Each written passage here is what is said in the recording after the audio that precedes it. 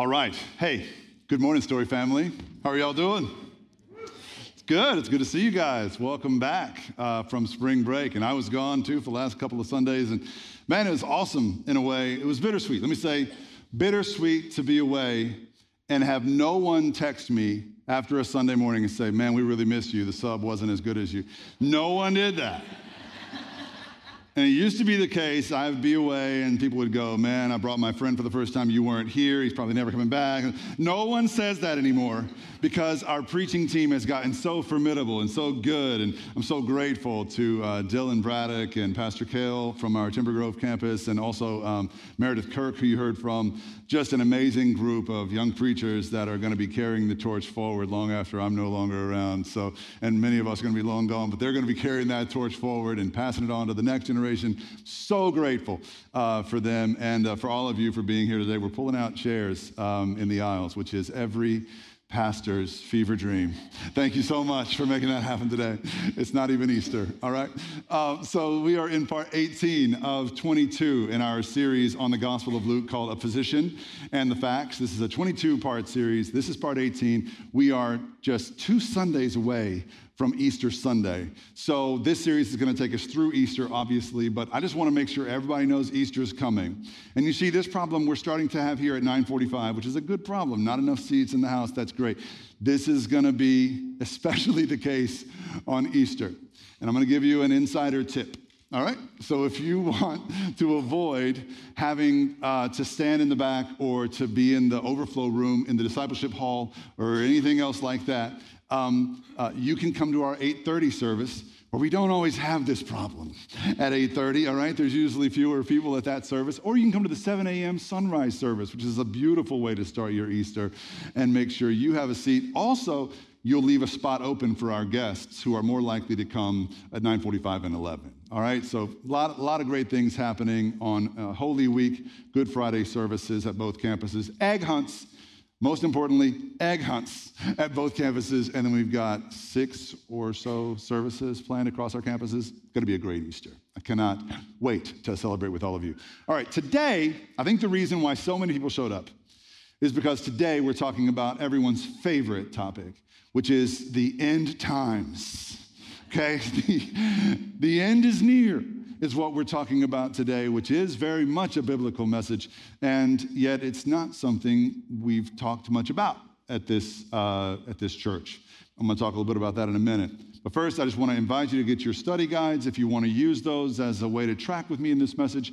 And I want to say hello, I didn't earlier, but say hello to our online campus as well. Wherever you are in the world, if you're joining us through this medium, hello and welcome. You're part of the story. Timber Grove has their own preacher today. Pastor Kale is preaching live there, so I don't need to welcome them. But if you're online, welcome. Please check in the comments section just so we can say hi. All right, so part 18. Perfectly timed. Ringtone up front here. Part 18, the end times. What did Jesus have to say about the end times, and why do we not talk more about it? I've thought a lot about this because I don't think I have preached more than once or twice on the end times in the story's 8 years of existence. And that is a self-own. I'm not proud of that. I'm confessing that, all right?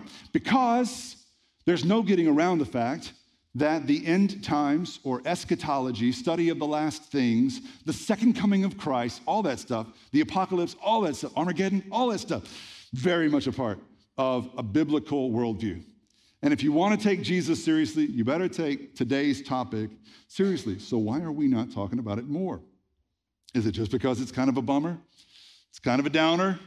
No one leaves an end time sermon going, let's get brunch. You know, it's like, it's a little heavy.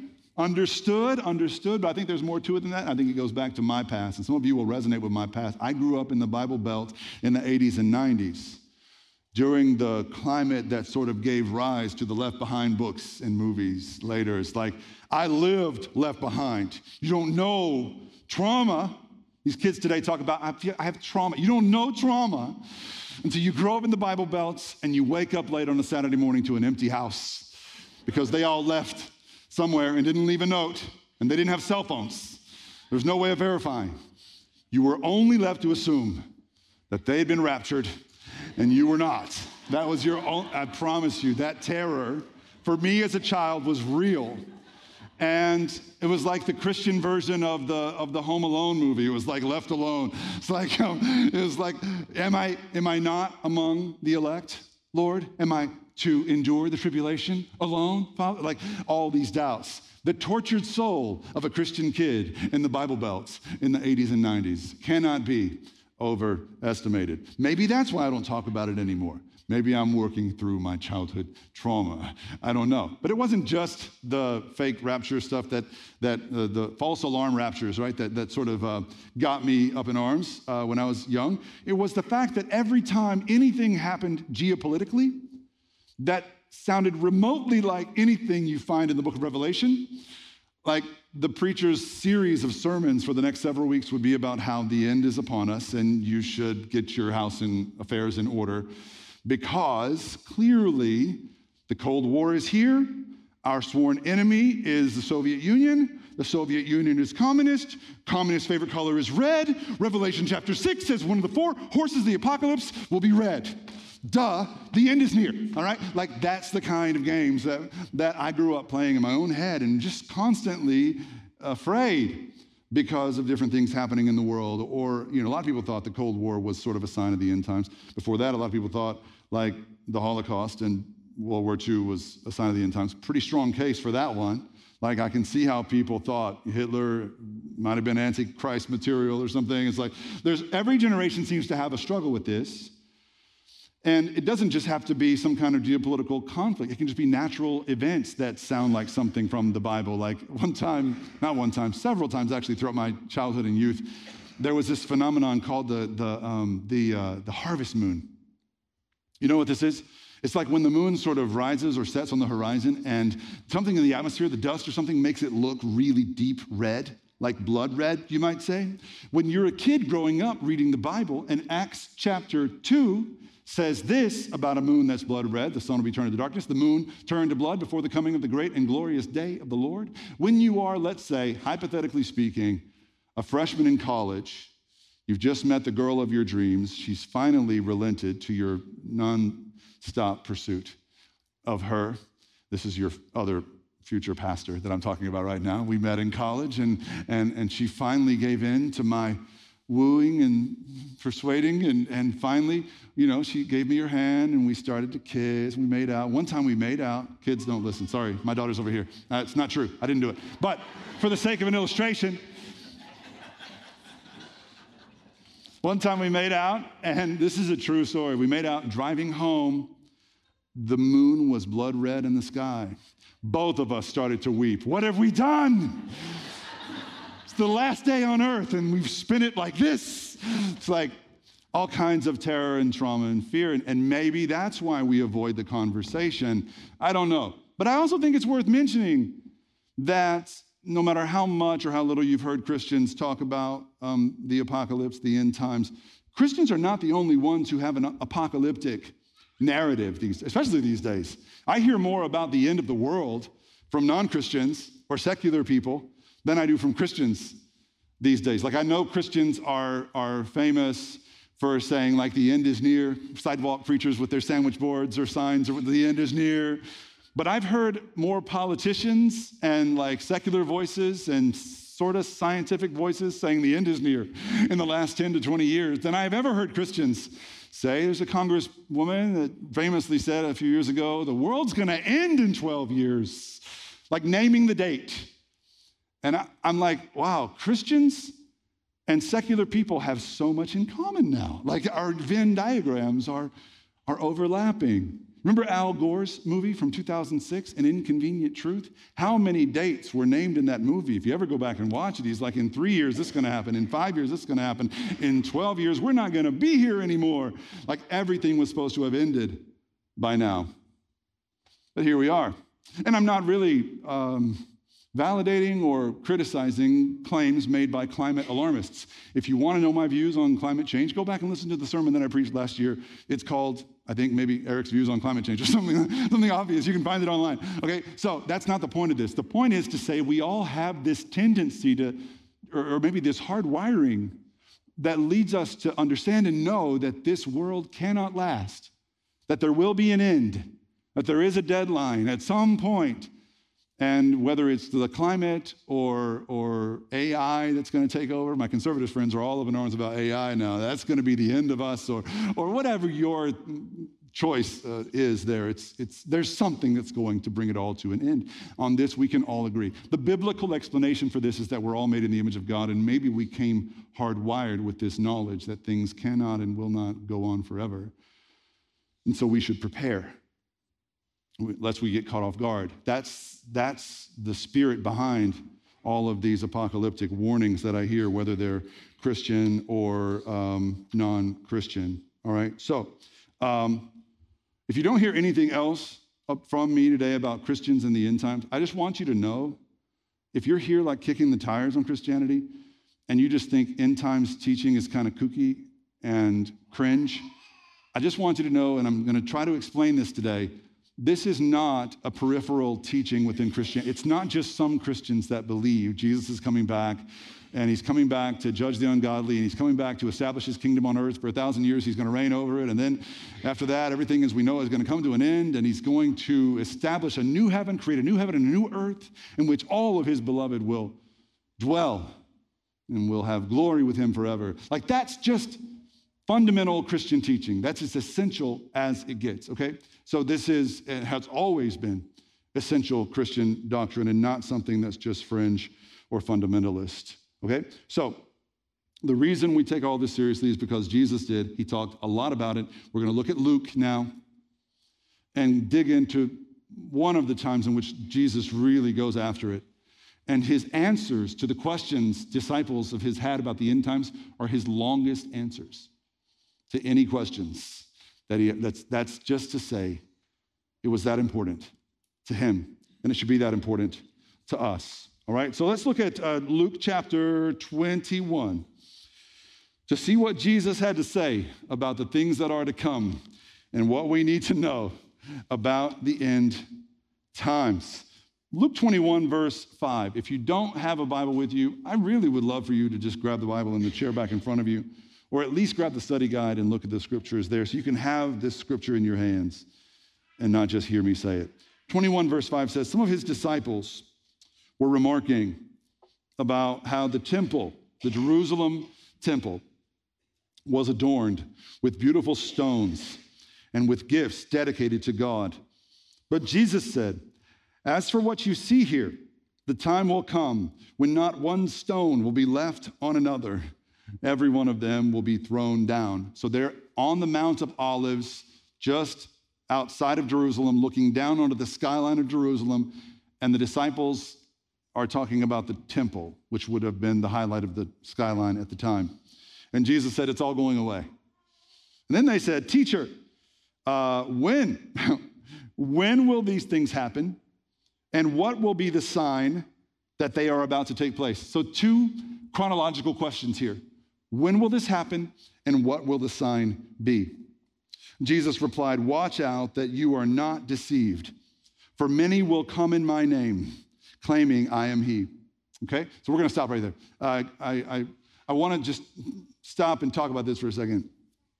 So the disciples' first question is the same question many of us want to know about the end times, and that is when. Why do we want to know the when? Because we want to know by what time we need to have our act together. We don't want to be having a bad day or a string of bad days when this whole thing goes down, all right? So Jesus, if you could give us a hint about when we could be sure to have our ducks in a row so that we're not caught off guard when you return. That's what they want to know. What does Jesus do with their question? He doesn't even answer it. He doesn't even acknowledge their when questions. Instead, he goes immediately to questions about how his followers should live. They say, when, Jesus? What will be the sign? And he tells them, this is how you should live. And that should tell us something. We should be asking better questions, not just when, so we can be sure to save ourselves or get ourselves in order. He's encouraging us to ask questions like, how should we live? And he answers this in three different ways that are really important for us to see. The first thing he says is, don't be deceived. This is the first warning he gives up about how we live in these last days. Do not be deceived. Do not be deceived. Don't take the bait, in other words. Don't be fooled. Don't believe the lies. What lies? Well, he intimates, first of all, there's going to be lies about the when, W-H-E-N, the time. There's going to be false promises about the date that everything's going to come to an end. And we've seen this, have we not? Like Christians have, I've seen and heard Christians predicting, like 2012 was supposed to be the year, you guys. It was going to be so apocalyptic, they made a movie called 2012, in which it all fell apart, right?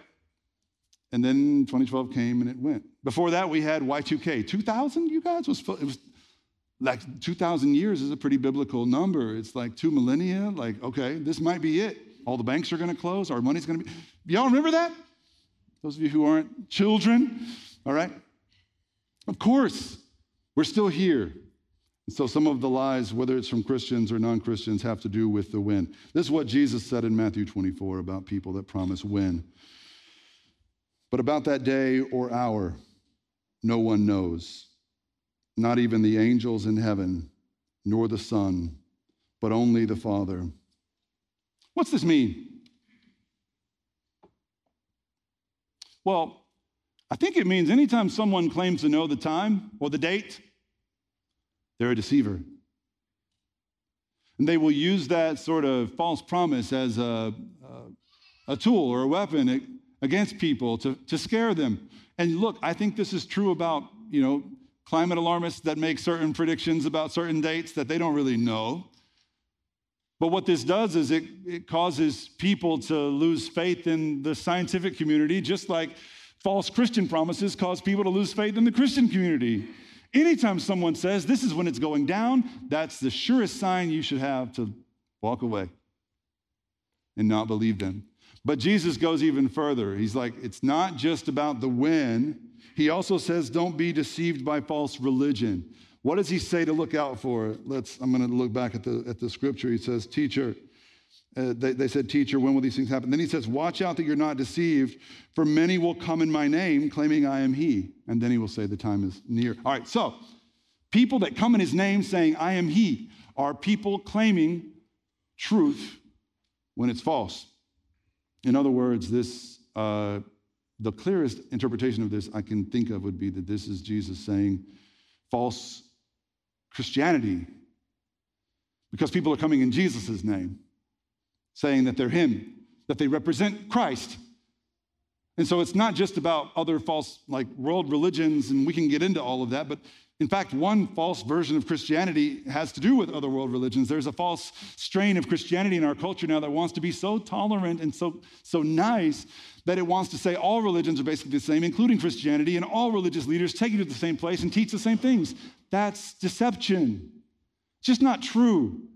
As much as any of us wants to be nice and kind and inclusive and tolerant, like we should be very careful not to allow that inclination to lead us down some path of deception.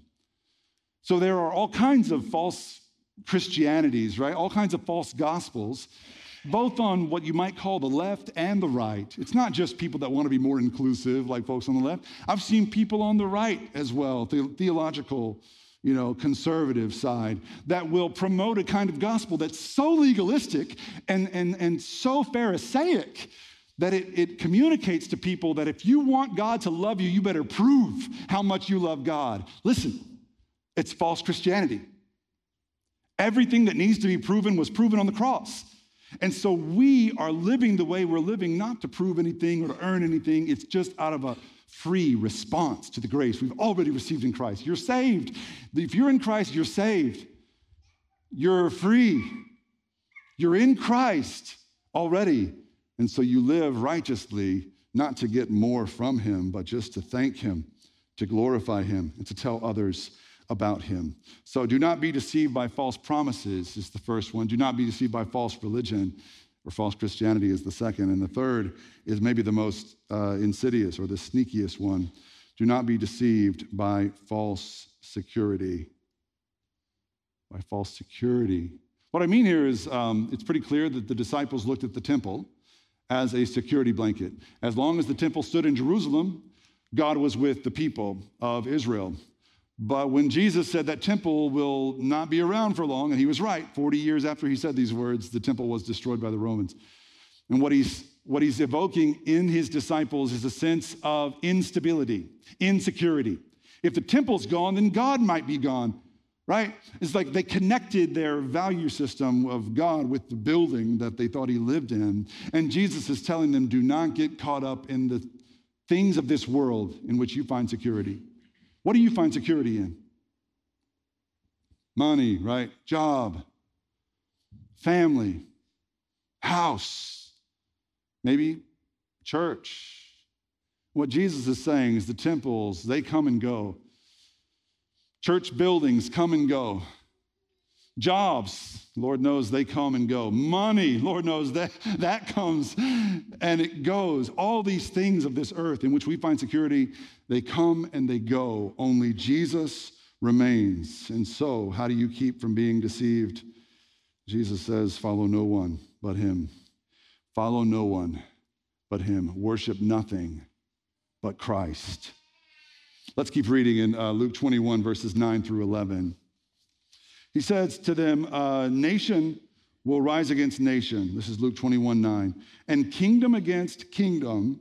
There will be earthquakes and famines and pestilences in various places and fearful events and great signs from heaven.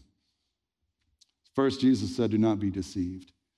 And here he says, do not be afraid. Do not be afraid. How should we live between now and his second coming? Not deceived and unafraid. I remember when COVID was starting, and my first sermon after the shutdown started of COVID in mid-March of 2020 was, look, the world's a scary place. And if you didn't have Christ, I genuinely feel sad for people that are not in Christ because the world must be especially scary. When you look at these headlines and see how our world's being torn apart by our political divides and threats of wars and rumors of nuclear wars and all these kinds of things that scare us. You know what Jesus said about those things? He didn't say they're not scary. In fact, he said that there are frightening things that happen. He says fearful events in this passage. They are scary. He just says, don't be afraid. There are scary things in this world, but because of Jesus, we need not be afraid. And so even when your life gets scary, even when the things you thought you could trust in fall apart, do not be afraid. There is one thing, though, that the Bible says we should be afraid of, and only one thing. The only thing that the Bible gives us permission to be afraid of is God. And this is a little bit of a conundrum, a little bit of a paradox, because the Bible is always like, perfect love drives out fear, and do not be afraid, and fear not, but also fear God. What does that mean? Well, I think it means in part the only proper way to look at God and his mighty, perfect, holy, and good way is to see him with fear in our hearts, because he is the only one that really deserves that awe, that trembling that we often have in the presence of earthly things. Some of us have only been taught about having love in our hearts for God, and that's good, but that will only get you so far. If all you've ever known is love for God in your hearts, then you will be opened up to fearing other things in the world, because a God that should only be loved and not feared has no power over the things in this world that scare us. And sometimes a healthy fear of the Father alleviates our fears about everything else, because he is powerful enough to overcome the things in this world that scare us. He is strong enough to do justice in this fallen and broken world. It's not that we cower like, oh my gosh, please don't hurt me. It's that we are in awe of his power and might. We're in awe of who he is and his holiness. And so that's how we keep from being afraid, is by fearing nothing but God. Let's finish up this passage, Luke 21, verse 12 through 19. But before all this, they will seize you and persecute you. They will hand you over to synagogues and put you in prison, and you will be brought before kings and governors, and all on account of my name. So you will bear testimony to me. But make up your mind, here it is, not to worry beforehand how you will defend yourselves. For I will give you words and wisdom that none of your adversaries will be able to resist or contradict. It says, make up your mind beforehand not to worry. It says, you will be betrayed even by parents, brothers and sisters, relatives and friends, and they will put some of you to death. Everyone will hate you because of me, but not a hair of your head will perish. Are y'all paying attention? Check out the paradox. I love it when Jesus does it, but it also kind of, he's so hard to get my head around him sometimes, but he's speaking truth that we need to see. He says first, they will put some of you to death, and then a line after that, he says, not a hair on your head will perish. Which is it, Jesus? It's both. It's both. They may take your life, they may threaten your life. This world might come after you, but they can never have your life. This is the eternal perspective that he gives us. And then he finishes this passage by saying, stand firm and you will win life. So about this end times business, Jesus says, do not be deceived. Then he says, do not be afraid. And here he says, don't be discouraged. The world's going to descend into darkness. It's going to happen. The world's going to have its problems, its wars, its rumors of wars. It's going to have its conflicts. It's going to have all kinds of controversy. Do not be surprised. And when the world gets especially difficult, when your life becomes especially hard, let that be your opportunity to shine the light of Christ. Let your adversity be your testimony, in other words. Every time the world comes after you and life is hard in Christ, it's an opportunity to testify to his glory. Truth is, there are in this world today what we call wolves in sheep's clothing.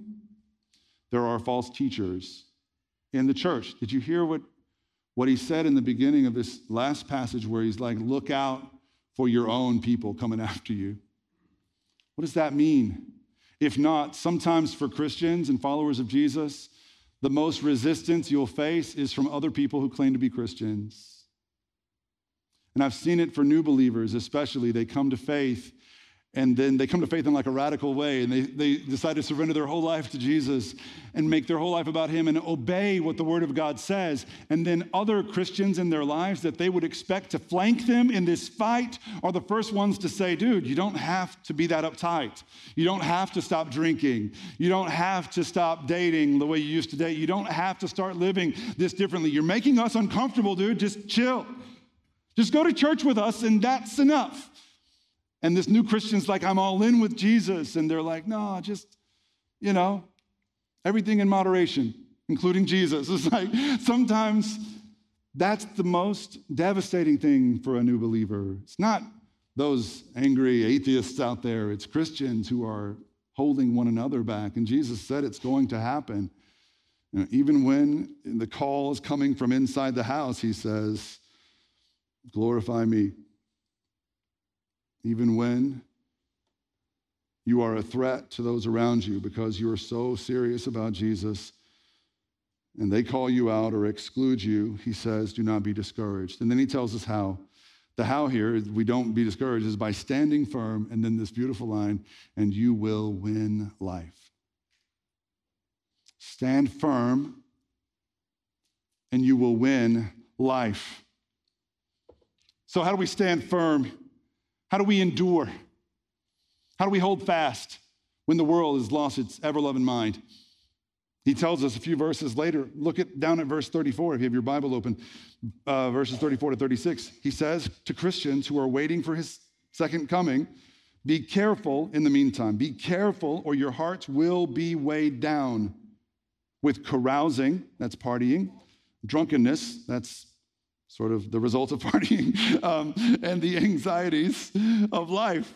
And that day will close on you suddenly like a trap, for it will come on all of those who live on the face of the whole earth. Be always on the watch and pray that you may be able to escape all that is about to happen and that you may be able to stand before the Son of Man. Here we go. Specifics from Jesus. How do we stay prepared? by living a sober life, he says, by living a clean life, by being a serious person. And I was convicted this week.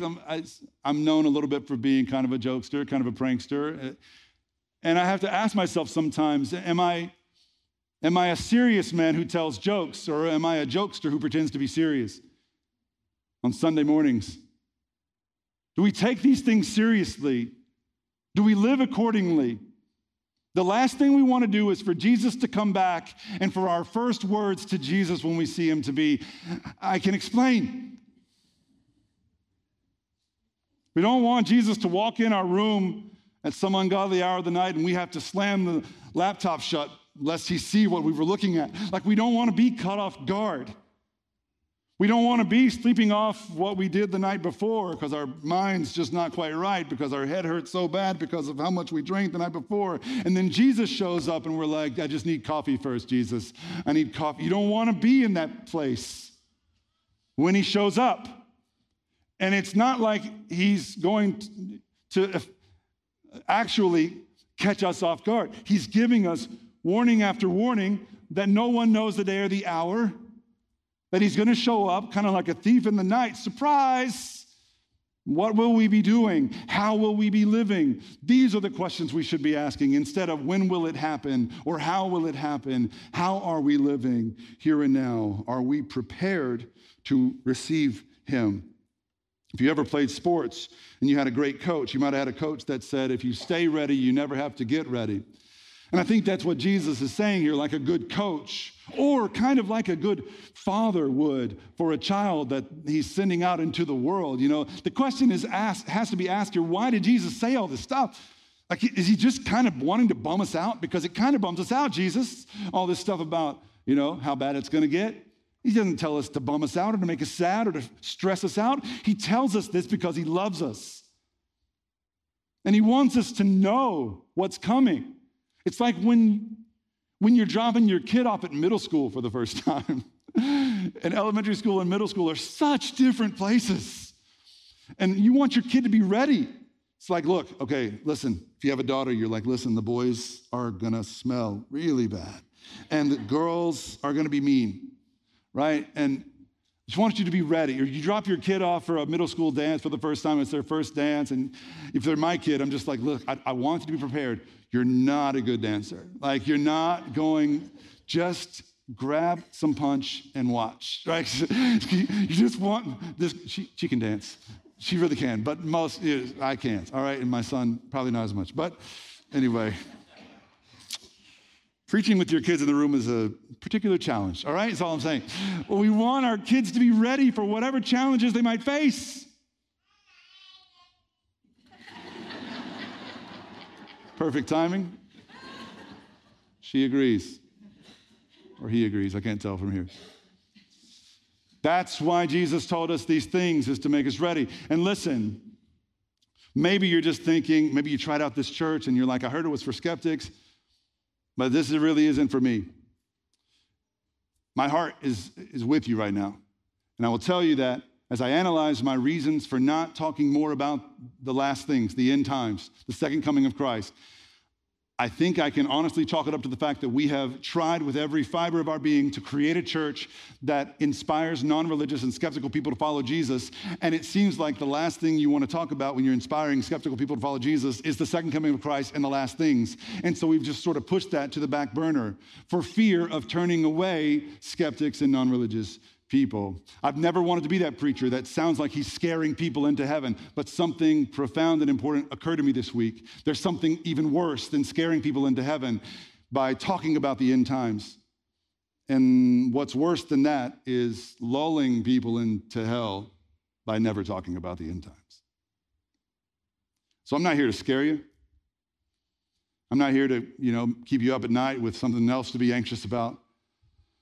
All I'm telling you today is hopefully you're hearing what Jesus said about these things so that you can live in a way that prepares you for his imminent coming.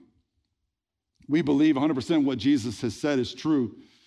You can take it or leave it. You can take the Bible and accept it and live under it, or you can walk away from it and reject it. What I'm telling you we cannot do and have no license to do is to treat the Bible like a Luby's cafeteria and take the stuff we like and leave the stuff we don't and just build a Christian worldview around ourselves and our own feelings. That's not an option.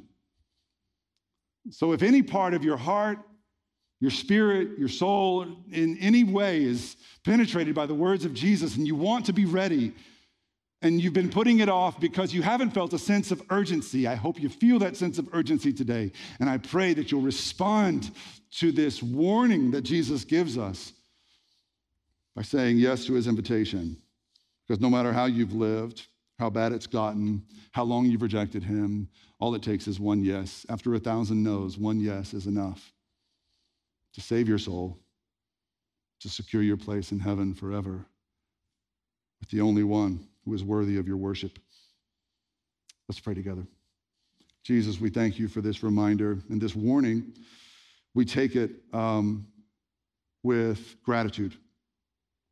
We know that you didn't offer these kinds of warnings to freak us out or bum us out or scare us, but simply to prepare us so that we would have cause to look up and not be afraid.